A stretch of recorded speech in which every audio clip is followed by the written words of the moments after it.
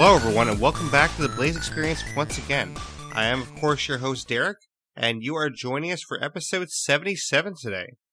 And we are here to talk about Generation Zero. So we actually did a preview episode on this game before it released. It has officially released now. It released on March 26th, so it's been out for a couple of weeks. I've had a chance to play it a few times. I've streamed it for, I believe I streamed for 12 hours now, so I've gotten a little bit of streaming into it. And I've had some time to practice with the game a little bit.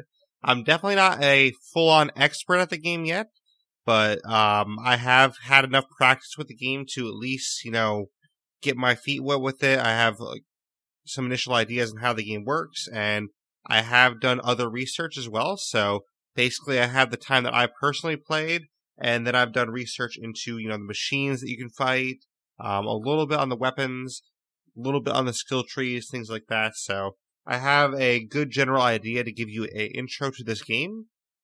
And basically, I have enough knowledge to at least let you know what the game is about, what the basics are, and what you can do in the game, and all the aspects of the game that are important. So you will at least get a good preview with this episode.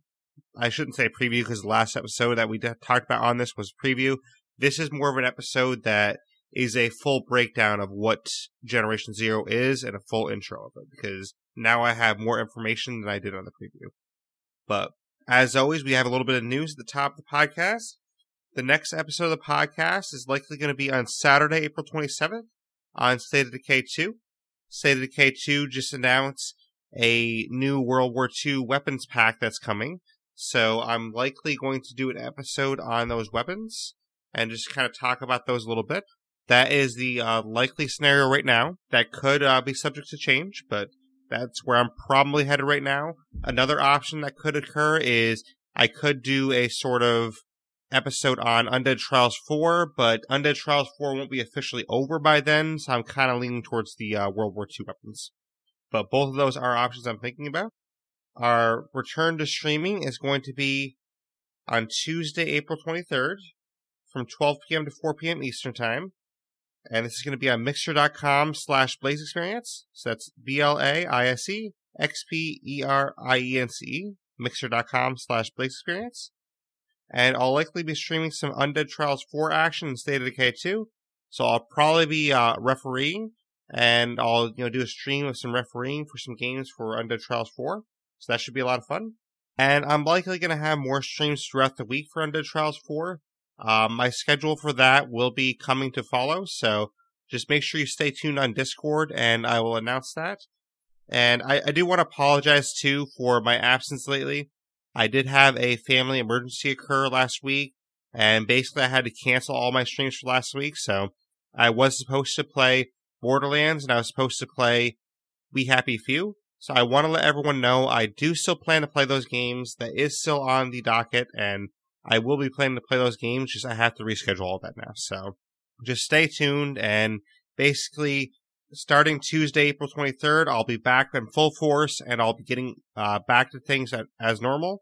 So I will be covering those games as soon as possible, and I will, be hitting the ground running. So I apologize again that I had a brief absence. But I had a vacation planned, and then a family emergency happened right before that vacation, so it just kind of sent things into a tailspin because I was basically traveling like the entire week before that vacation, and then my vacation hit, so it was a huge mess, and I basically still have not stopped traveling to this time. I mean, as I'm recording this right now, once I finish the episode, I'm literally driving 4 hours after the episode's done, so I'm driving another 4 hours after the episode's done recording. So that's kind of what my week has been like the past week. Basically, there hasn't been a single day that I haven't traveled somewhere. So that kind of gives you a picture. And I'm very low on sleep, but I wanted to at least get an episode in here because I did feel bad that I didn't have any kind of content for everyone for the week. So I wanted to at least get this episode in there so you guys had some content to listen to. But like I said, Tuesday, April 23rd. 12 p.m. to 4 p.m. Eastern, I'll be returning to streaming, and it'll be some State of Decay action. Probably going to be for Undead Trials 4, but I will let everyone know more about that in the future. So stay tuned for my Discord for the next few days or so. You'll probably know by Sunday or Monday, I would say. And speaking of Undead Trials 4, registration ends today when you're hearing this. When you're hearing this, it's going to be April 20th, Saturday. And registration ends today. So make sure you check the show notes of this podcast. And there's going to be a link provided that you can actually register. So you're registering as teams of 3 or as a solo player, and you'll be put into teams of 3. So basically how it's going to work is the first 3 days, Tuesday, Wednesday, and Thursday, each member of the team will compete individually. So say myself, Bob, and Jack are on a team. I will play on day 1. Bob will play on day 2. Jack will play on day 3. And then on either day 4 or day 5, we will all get back together as a team and play a team event. So essentially, you as a person, you're only playing twice in the entire event. So it's really easy in that sense. You only need to play twice in the whole event. It's 2 hours for the solos, and then it's going to be a 3-hour event for the team. So basically, you're only playing 5 hours throughout the entire event, and that's it. So it's really simple in that sense. And basically, what you're doing is, as a solo player, you're trying to earn points for your team in your team pool. So if I win my event, I would earn 100 points for my team. If I finish in last place for my event, like you're going to be competing against other teams, if I finish in last place, I would earn less points, and it would be harder for my team to win the overall trophy, basically. So you're basically just trying to, as a solo player, earn as many points as possible for your team, and the team with the most points at the end will be the winners. And then the team event where you're competing together, you'll actually earn points as well. So you're going to earn more points as a team, but the solo events will still be important because if the whole team does well in the solo events, then your team could be out to a really good lead when you enter the team events. So it's really important that, everyone tries their best and tries to get as many points as possible. So most points will win, and good luck to all the teams out there. But again, I want to stress that if you don't have a set team, just register solo, and that's fine. We will find a team for you. We will pair you with a team that can fit your schedule. So just register as a solo player, and we will make it work. But make sure you actually put down your availability, because if you don't put down your availability, then I can't schedule anything because I don't know when you're available. So make sure you fill out your availability, because we had a couple people that didn't do that. So make sure you put your availability down, or else I won't be able to schedule you, and unfortunately you won't be able to compete. But the competition starts on Tuesday, April 23rd, and it will end Saturday, April 27th. But that being said, let's get into Generation Zero. So, what is Generation Zero? Well, basically what it is, it's a game set in 1980 Sweden that is an open world game, and it involves tactical co-op or single-player action against a hostile PvE environment. And you and your friends are basically we're off on an island, you're on a getaway or a vacation, and you return to the mainland and you discover that everyone you knew is gone and there are machines there instead. So basically the question of the game is, where did everyone go? Where are all the people? And what do the machines want? And these are kind of the mysteries you're trying to solve as you explore the world. So that's kind of what your character is trying to solve, and you as the player, as you play through the world, that's kind of what you're trying to solve as you pick up clues and everything. And you can play this single player again, or you can play it in up to 4-player co-op. So that's the 2 ways you can play it. It's a PvE game. And basically what it says from the official website, I'll read this statement real quick. It says, experience an explosive game of cat and mouse set in a huge open world. In this reimagining of 1980 Sweden, hostile machines have invaded the serene countryside, and you need to fight back while unraveling the mystery of what is really going on. By utilizing battle-tested guerrilla tactics, you'll be able to lure, cripple, or destroy enemies in intense, creative sandbox skirmishes. So that's kind of the gist that I said before, but that is the official developers' take on what the game is, or at least part of their take. So essentially, you're using guerrilla tactics to take out these machines and figure out what happened, and figure out the mysteries involved. So as you explore this world, you're going to find other locations that you can go to. There's underground bunkers, which usually have a lot of good enemies, a lot of good loot. There's churches, there's bridges, there's town areas. But among these areas, there's actually safe houses, and basically the safe houses are locations that you can respawn to if you die. So it's important to try to find as many safe houses as possible, because the more safe houses that you find, the more spots you have on the map to respawn to. So like, for example, if you only found one safe house, then every time you die, you can only spawn in that one safe house. So it's very important to try and get as many safe houses active as possible. And sometimes to get a safe house active, you have to flip a switch that turns on the power, or it really depends on the safe house. Some safe houses you have to search all the containers in that house in order to get it to be a safe house. So It really depends on the location, but safe houses are really important, so try to get all the safe houses you can. And then throughout the world, there's going to be missions scattered, and often the missions that you have to do involve clearing out an area of enemies or searching through an area and claiming all the loot containers in that area. So, for example, you might have a mission, you're going to this church. You have to kill all the enemies at this church. Or, you're going to this area. You have to search all the containers in this area. So, those are sort of the main mission structures I've seen so far. There might be some more advanced or more unique missions later on in the game, but I have not gotten to a super late part of the game yet. So in my playstyle, I haven't had any super interesting missions yet, but there might be some more interesting ones involved. I know some of the missions, what you have to do is you have to turn on the power for a bunker, or you might have to look at a war room board for their defense bunker and check out what it says. You might have to find a note and find out, where did these people go? Let's find the note that says where they went. So it's a lot of missions like that. So there are some variances there where it is a little bit varied, but for the most part, it's take out enemies or search for some kind of clue. So basically that's mostly what the missions break down to from what I've seen so far. And again, I haven't, gotten to the end game of this. I haven't, played. It's not like I've played, 200 hours of this game. I haven't checked every location on the map. So there could be some missions that I'm not privy to yet that are very advanced missions. But so far, the initial missions that I've seen are basically search for X object, search for X note that tells you where to go, or destroy X amount of enemies. That's basically the, gist of what the first initial missions are. But speaking of the enemies, there's 6 different types of enemies in the game right now, and they have said they are going to include more enemies in the future, so there will be more enemies. But right now you have the Tick. The Tick is a small in size, but surprisingly agile. The Tick will launch itself at you if they get too close. They're often found in groups. These small machines will use their wicked sharp talons and self-destruct mode to severely hurt you if you aren't too careful. I have faced a few of these. I haven't faced them a ton. Usually I find them more in underground bunkers, and they are pretty deadly in big packs because they all charge at you at once, and they can, hurt you pretty badly if they self-destruct on you. So you really have to try and use, preferably some kind of automatic weapon to take them out quickly. You can obviously take them out with other weapons too, but you shouldn't be using a sniper rifle for them probably. You might want to use a shotgun. A shotgun will work pretty well with, the buckshot. So things like that would take them out faster, but you definitely don't want to use something that's long range. You want to use something close range for these Tick enemies. Next, we have the Seeker. The Seeker is a seemingly harmless enemy at first glance. The Seeker acts as a scout, signaling your location to nearby allies who will come to its aid. Make sure you stay out of the sensor range or take it down quickly to avoid being overwhelmed by reinforcements.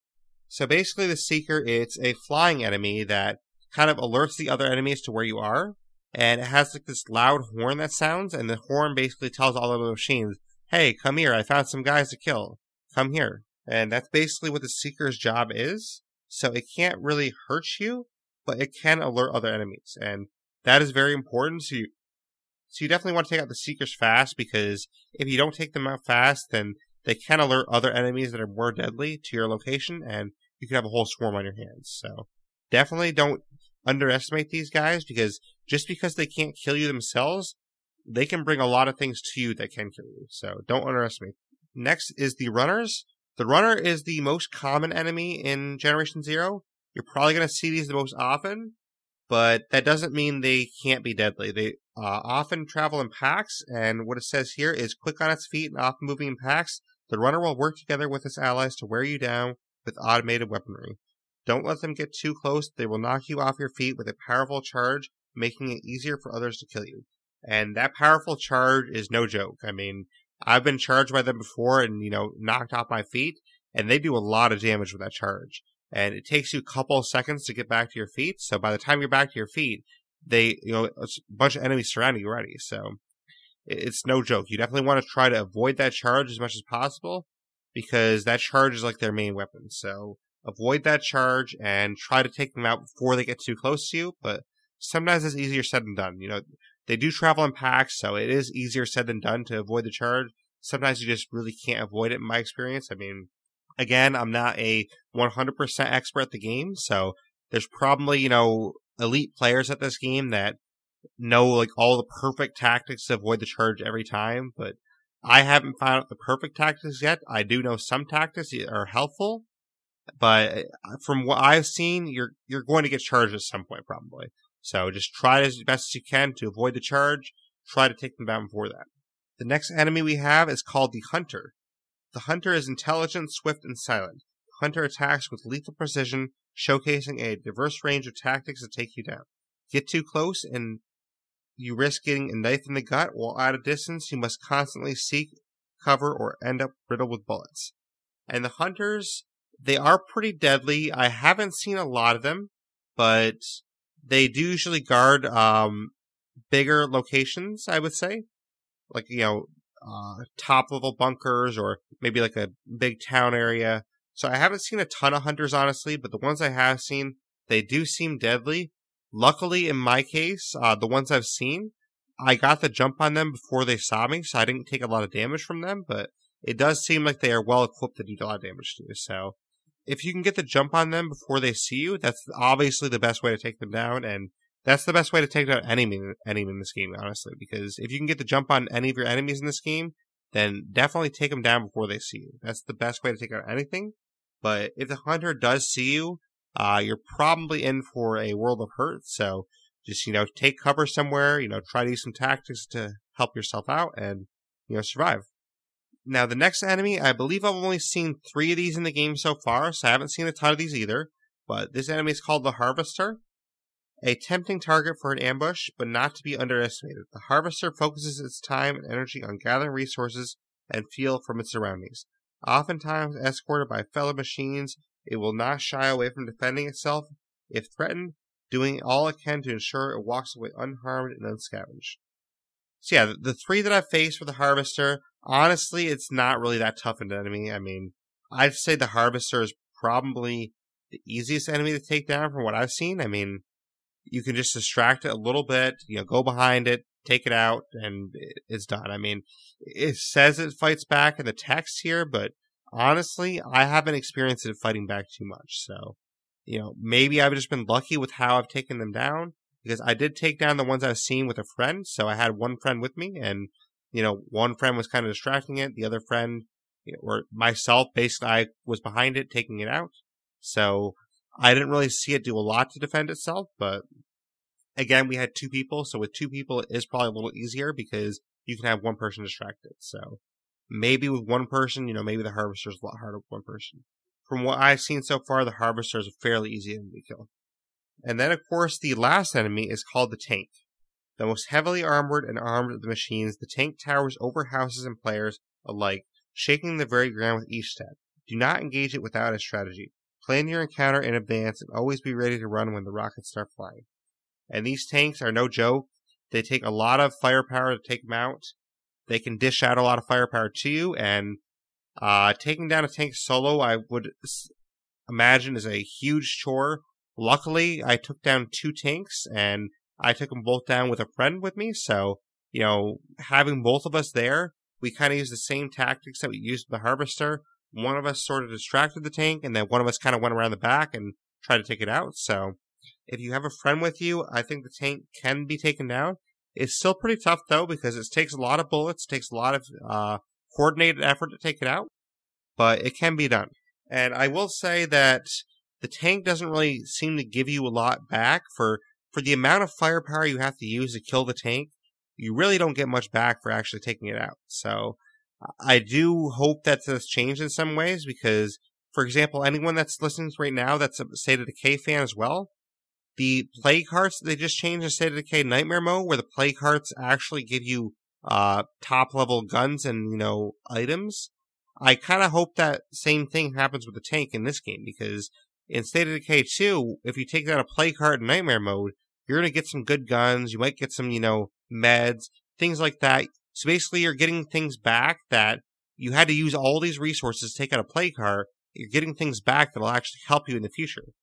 With the tanks in Generation Zero, I haven't really seen that as much, where if I use all these resources to take out a tank, I get like, you get, maybe 10 bullets back, or you get a machine capsule, or you get like part of a machine or something. Like, it really was almost nothing compared to what you had to use, because I use a lot more than 10 bullets to take out the tank. So to me, the disparity there isn't that good, because you basically get the same amount of bullets you get from a normal enemy with the tank, and that doesn't seem right to me. So I hope they change that in the future, where the tank gives you a little bit more bullets back.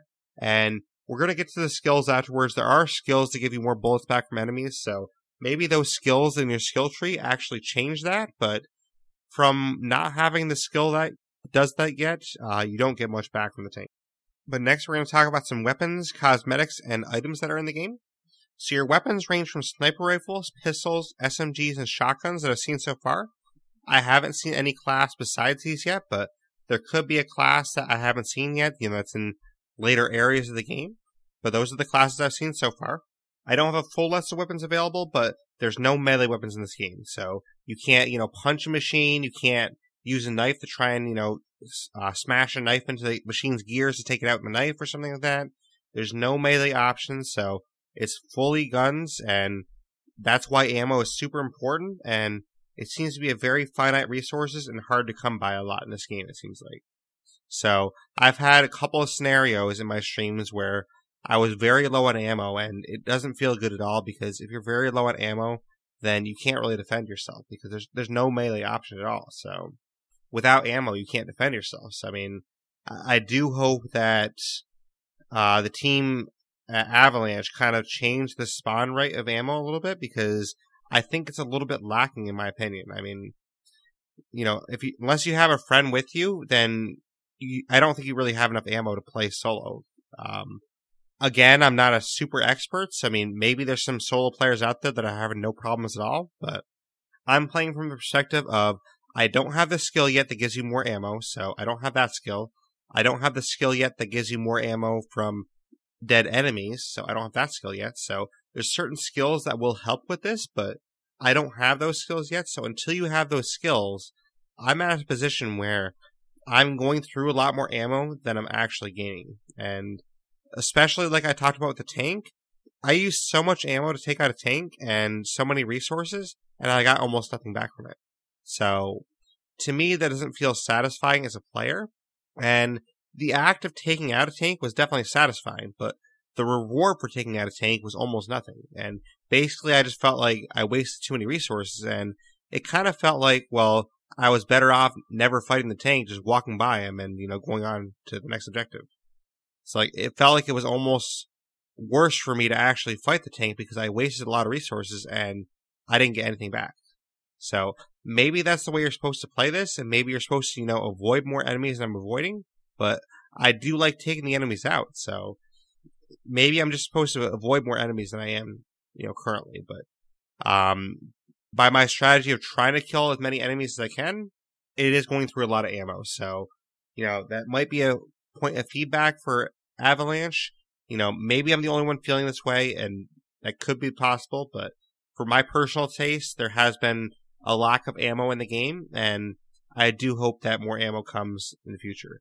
And I will say, too, that some of this could be bug-related, because I have had some ammo containers that I can't open because it just seems to be bugged. So maybe with some more bug fixes, that could be resolved in the future. But there's also attachments you can get for your weapons, like weapon sights, extended magazines that you can find for whatever weapon you're using. So you can get some attachments added to your weapons that do help as well. There's like ACOG sights, there's extended mags, like I said, there's I think it's called a lighted sight, something like that. So there's like attachments to your binoculars too. So you can get different attachments that actually help you out. So definitely search for those. And basically all this stuff I'm talking about, you can find all this stuff in loot containers of any type. So you can find them in cars, you can find them in houses, the ammo boxes, dead bodies that you find. So basically anything that you find, you can find all this types of stuff. It's just, kind of a crapshoot, whatever you get. Then there's items like road flares, boom boxes, and fireworks that can be used as distraction items for enemies. And basically these are used for tactical advantages. So essentially you use a boom box, you use a road flare, things like that to distract your enemies. And that's a tactical advantage for you, where you can use that to take your enemies out. There's other things like field, I think it's called a field canister or field tank. I forget what it's officially called, but there's those, and there's also EMPs that you can use that come from dead enemies, for example. And these can be used as a trap for the enemies. So what you do is, and if enemies are, you see enemies in a pack, you can kind of set down a trap and lead them to that trap and blow up a field tank or blow up an EMP to kill the enemies. So there are tactical advantages like that where you can actually use things as a trap to explode. You obviously have to shoot it still, but it can be used as a trap like that. So there's tactical advantages like that. There's the distraction items like the role players' boomboxes. The fireworks kind of scramble their sensors, so that can be used to your advantage as well. So basically, the gist is there's a lot of tactical advantages you can use from these items to get the upper hand on your enemies. And I definitely haven't figured that out a ton yet. I've used, some of this to my advantage, but I'm not like a full-on expert at it. Okay, there's a pack of 3 enemies. Let's put down a field can. Let's draw them this way. Let's blow it up. I don't have it all the way down pat yet, but I have, gained some experience with how to use these properly. But another item that's actually really important is called an adrenaline shot. And an adrenaline shot, basically what it does is it revives you when you're dead, and it gives you 20 health instead of forcing you to respawn at a safe house. So basically when you lose all your health, you die. But if you have an adrenaline shot in your backpack, you can use an adrenaline shot and you can instantly get back up, and you get back up with 20 health. So you don't get a lot of health back, but it'll instantly get you back up with 20 health, and then you can keep fighting. Now, if you don't have any adrenaline shots at all, then you have to either have a teammate revive you, or if you're playing solo, then unfortunately, you would go back to a safe house. So sometimes that means, if you don't have a safe house nearby, you sometimes spawn at a safe house that's far away from where you were, and you have to run all the way back to the location you're at. So it can be frustrating, and that's why I would suggest definitely trying to get as many adrenaline shots as you can. Never drop adrenaline shots. Always take as many as possible because it's always useful to have as many as you can. I think in my bag I had like 30 or 40 of them, and it's definitely useful because you get in a really big firefight that you might go down 3 or 4 times, and if you have adrenaline shots, then you just keep getting right back up. So it definitely helps. So adrenaline shots are very key, and I would try to get as many as you can. Now, there's also cosmetics in this game that you can change your cosmetics for your character, and these are found in loot boxes just like any other item, but some of these cosmetics actually come with status effects as well. So it comes with a plus sign, which means it has an added ability to that clothing item. So, for example, you could have 25% bullet resistance, which obviously gives you bullet resistance against the enemies. But there's other things like, I think there's one that has like movement speed, possibly. I think I've seen some that have blast resistance, if there's explosions. So you can get different clothing items and you can stack them together if you want. So if you wanted to go for, all blast resistance, you could try and find boots that have blast resistance. You could try to find pants that have blast resistance. You could try to find a shirt that has blast resistance. So you could find these different items that kind of work well together. Or if you wanted to, you can kind of go all over the board. You could have, my hat does this, my shirt does this, and my pants do this. So you can have different items on you that work well together, or you could go all over the board and have a little bit of coverage for each area. So that's really cool though, and I do like the aspect of the game where the cosmetics actually can give you some positive effects. And these positive effect items that have the plus sign, they're found just like any other item. You just have to get lucky and find the ones that have the status effect versus the ones that don't. I do wish in the future for the game though, if you have a status effect you like on a clothing item, and you like the clothing, like you like the cosmetic better for an item that doesn't, I wish you could actually switch that status effect to a different clothing item. So like, for example, say I had a blue jacket that had 25% bullet resistance, but I had a red jacket I really love, and I love this red jacket, I love the way it looks, and I really want to wear that red jacket in my character, but obviously that doesn't have the status effect, so I'm probably going to choose the blue jacket, and I'm going to be a little bit less happy with how my character looks because I want the status effect. So I wish there was a way you could actually switch the status effect from the clothing item you don't want to use to the one you do want to use. Because if you really like that red jacket, for example, you probably want to wear that red jacket, but you're kind of conflicted because, well, this red jacket doesn't have the status effect I want. So I wish there's a way to, kind of get the best of both worlds and have the clothing item that you want for the look that you want for your character, but also have the status effect too. And I understand there's probably, issues with that. I mean, it could make things unbalanced. It could be hard to do from the developer's perspective, but that's just, one perspective I'm going to throw out there, that it might be hard to implement, and maybe there's reasons for balance reasons they can't do it, but it's an idea I have that I think would make it more fun for players, because if there's cosmetics in a game, you want to look the way you want to look, and it kind of, takes away some of the fun for the player, in my view, that if you have a look that you want and it doesn't have the status effect you want, so basically you have to give up that positive status effect just to have the look you want. And as a player, that doesn't always feel good. So I think there's some work that Avalanche could do to fix that system a little bit. That way it has a better feel for the player overall. But like I said, all these items are found in cars, ammo boxes, and generally scattered throughout houses and other areas. And then the last section we're going to talk about today is we're going to talk about the skill trees. So Generation Zero has implemented a skill tree system. As you level up, you receive skill points, which you can use to upgrade your character stats. And there's 4 different pathways or skill trees. There's combat, support, survival, and technology.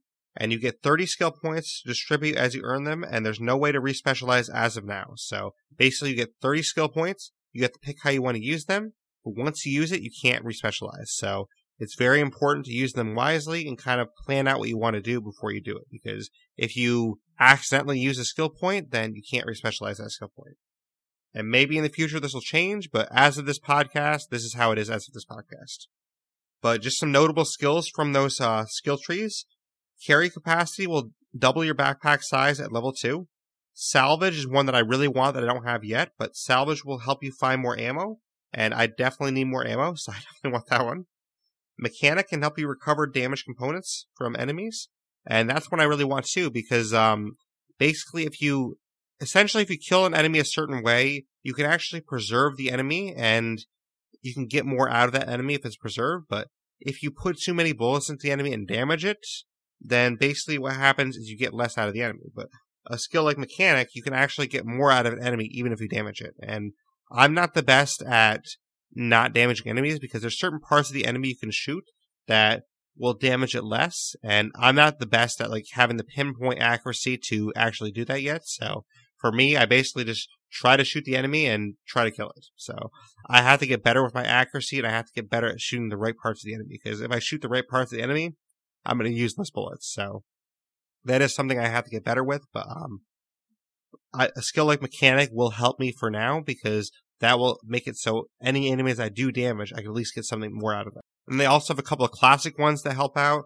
like Run Speed helps you run faster, and then Health Amount will increase your health amount. So those are really classic ones that, a lot of games have something like that, but they're obviously very helpful. So those are just a couple of, notable skills that I've come across, and there's plenty more as well, but the combat tree, obviously it's focused on having better combat skills, like, gun sway, aim speed, things like that. The support, that's focused more on multiplayer and, supporting as a group. So that helps with that. Survival has more survival skills, like your carry capacity, for example. And then technology has more technology-based skills, kind of like your Mechanic, or a skill called Engineer, which helps you get things from an enemy called the Tick. So the Tick enemy, the Engineer skill helps you get things from undamaged ticks. So yeah, there's basically those 4 different pathways and trees, and then from those trees you can actually specialize in a certain area, and specializing in a certain area will get you a different bonus. So there's different ways to actually plan this out and have a character the way you want to design them. I tried to find all the information in all these skill trees, but unfortunately it's difficult to find all the information in one area for this right now, and I haven't gotten all the way up the trees yet, so I can't give you the full stats of everything. But hopefully, if we do a future podcast coming back to this, I can do a podcast just in the skill trees, and I can talk about the skill trees in depth. But as of right now, this is most of the information I have on that.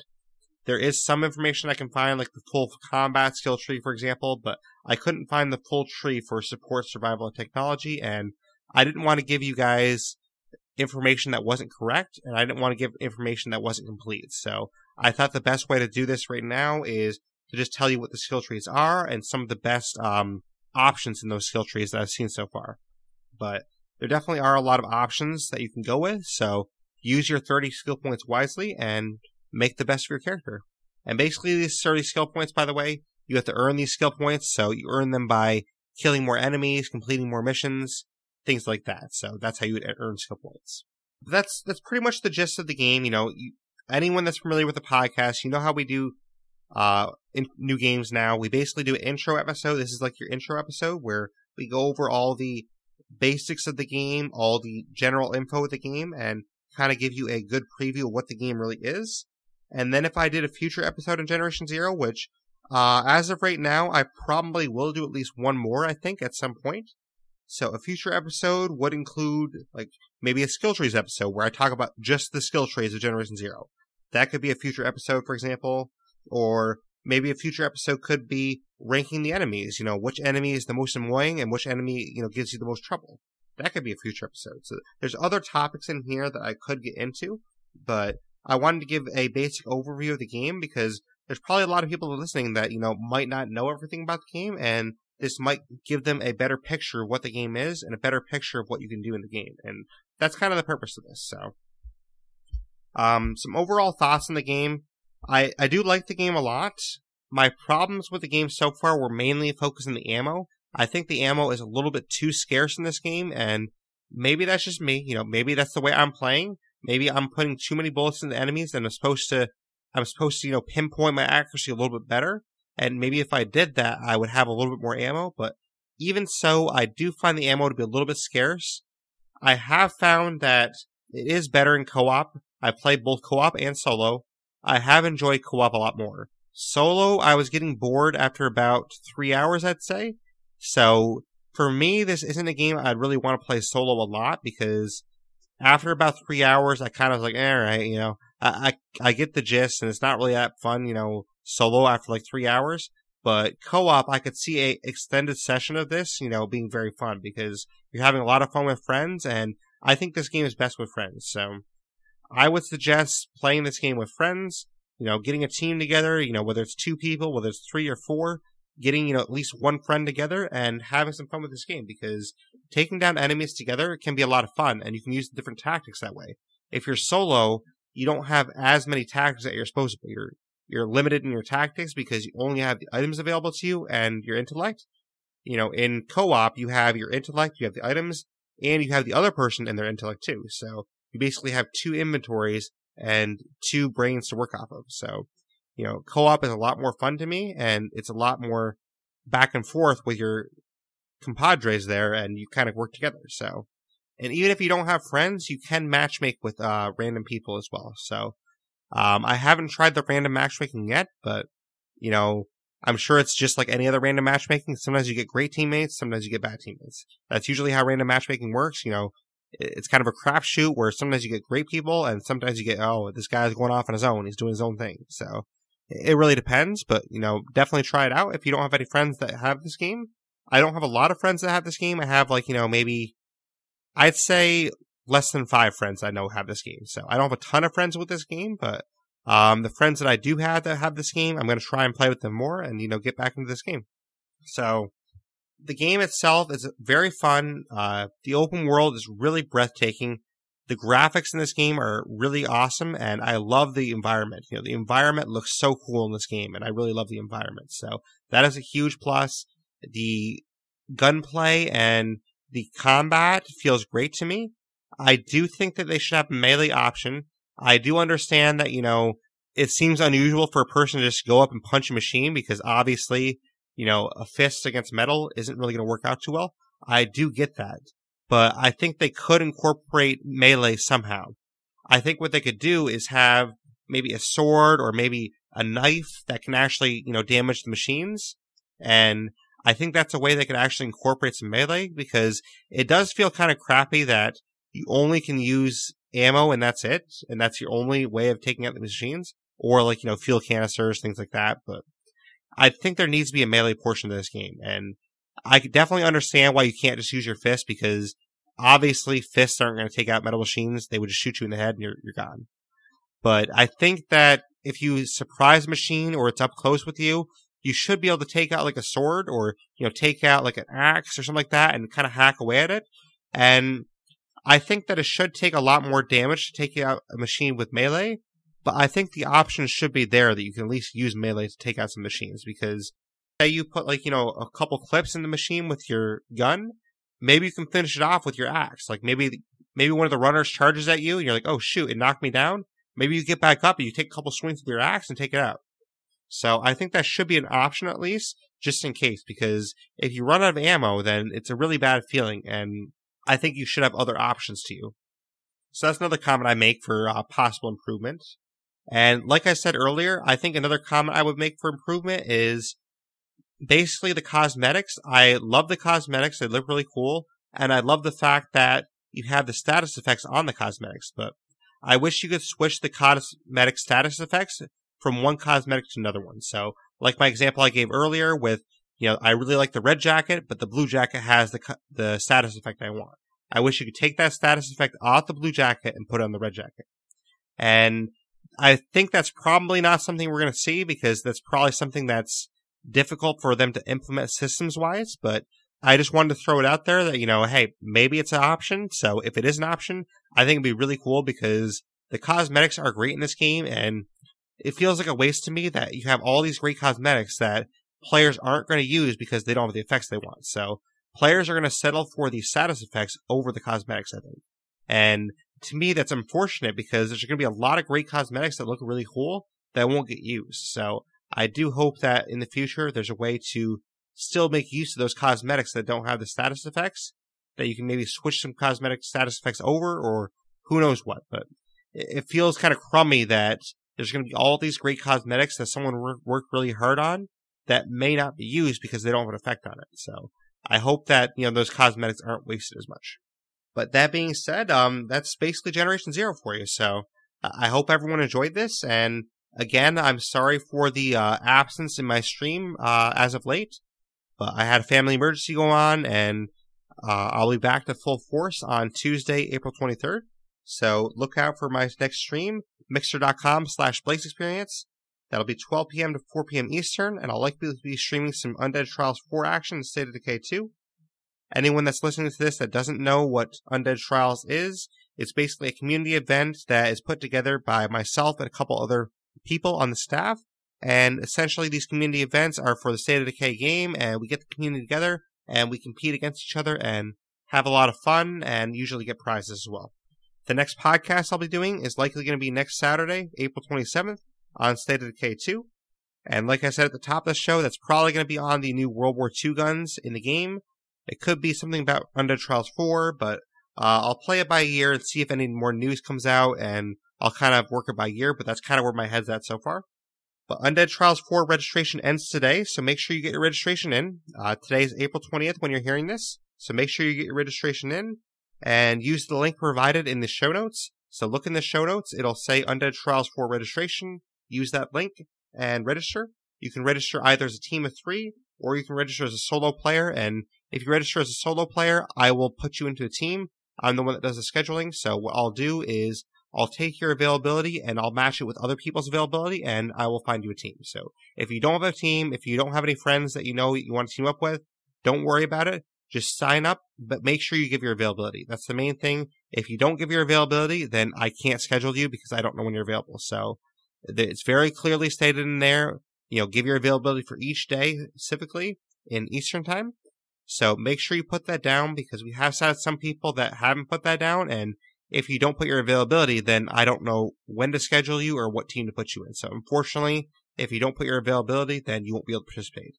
But as long as you put your availability down, you can sign up as a solo player or a team, and I will do my best to find a team for you. But that should be a lot of fun. And if you did enjoy this content and you enjoy my streams, you enjoy my other content, I would definitely really appreciate anyone that joins my Patreon. What Patreon is, it's a way for people to support content creators for the content they're creating. So mine is patreon.com/BlazeExperience. And basically what I have there is, if for as little as $1 a month, you can actually support the content I'm creating, and you can help me get further towards my dream of actually being a content creator full time. So there's a $1 tier, a $5, a $10, and a $15 a month tier. And through these tiers, you get special rewards.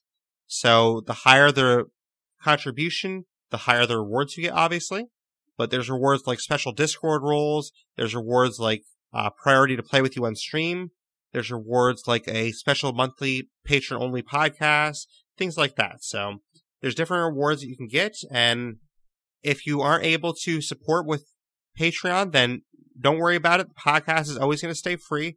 There's always going to be the free version of the podcast. This is a way to get some extra rewards and help support what I'm doing. So if you're able to support what I'm doing, I really appreciate it and it really means a lot to me. But if you aren't able to support, then don't stress about it. I definitely understand. The fact that you're listening right now is still enough support. So that's still a lot of support. And this is just a way for you to support monetarily and help me further my dreams. So I really appreciate the support that anyone joins Patreon. But if you can't join, then I definitely understand. And you're still going to have your content come at you. So don't think you're going to lose any content. You're not losing any content. This is just a way for you to get extra content and help support what I'm doing. Again, that's patreon.com/BLAISEXPERIENCE. So patreon.com/BlazeExperience is how you get to that. But if you want to find the podcast, you're obviously listening to it right now, but some other ways you might not know about to find the podcast, it's on Stitcher, it's on Spotify, it's on iTunes, Google Podcasts, Radio Public, Blueberry, Podbean, and many other directories. So check out all those directories. If you honestly just Google search the Blaze Experience, it should pop up somewhere. So just search for us on Google or use any of those apps. And if you don't like apps, you can actually join my Discord, which the Discord link will be in the show notes. And in my Discord, I have a direct link to every episode ever made. So if you don't like apps, you can directly download the episodes from my Discord. So that's a nice feature I'm putting out there just for anyone that doesn't like apps, because I know there are people out there that don't like to have a lot of apps on their phone. Maybe you don't listen to a lot of podcasts, so you don't want to have a podcast app on your phone. And I definitely understand that. That's definitely fine. So if you are that type of person, then just join my Discord and you'll have a direct link to every episode in my Discord. But if you want to contact me, you can contact me via email, theblazeexperience@gmail.com. You can contact me via Twitter or Xbox. And for Twitter and Xbox, it's going to be the same thing. It's going to be @BlazeExperience, capital B, LAISE, capital XPERIENCE. Like I said, you can contact me on Discord. I do have a YouTube, but I don't use it that often. So if you comment on YouTube, I will get back to you as soon as possible. But I probably check my YouTube comments maybe once a week, because the easiest way to get a hold of me is either on Twitter or Discord. So those are the two main ways. But if you do comment on YouTube, I would definitely appreciate it. I definitely will get back to you. Just my YouTube right now, I'm not doing a ton with it. Basically, my YouTube at the moment is literally just taking the episodes that I make and putting the episodes on YouTube. So that's all I'm doing with YouTube right now. Maybe in the future I'll do more with YouTube and I'll kind of expand on that. But there's also a Facebook group as well, which again, the Facebook group I don't do a ton with right now either, but that is available to you as well. So right now, the main ways to get a hold of me, like I said, are Discord, Twitter, and also email as well. I check my email as well. So those are the three main ways. But I definitely appreciate everyone listening, and I hope everyone's been well. I can't wait to get back to streaming on Tuesday, so I will see you all on Tuesday for some more streaming action. And make sure to register for Undead Trials 4 if you're interested in that. So thank you, as always, for listening to The Blaze Experience.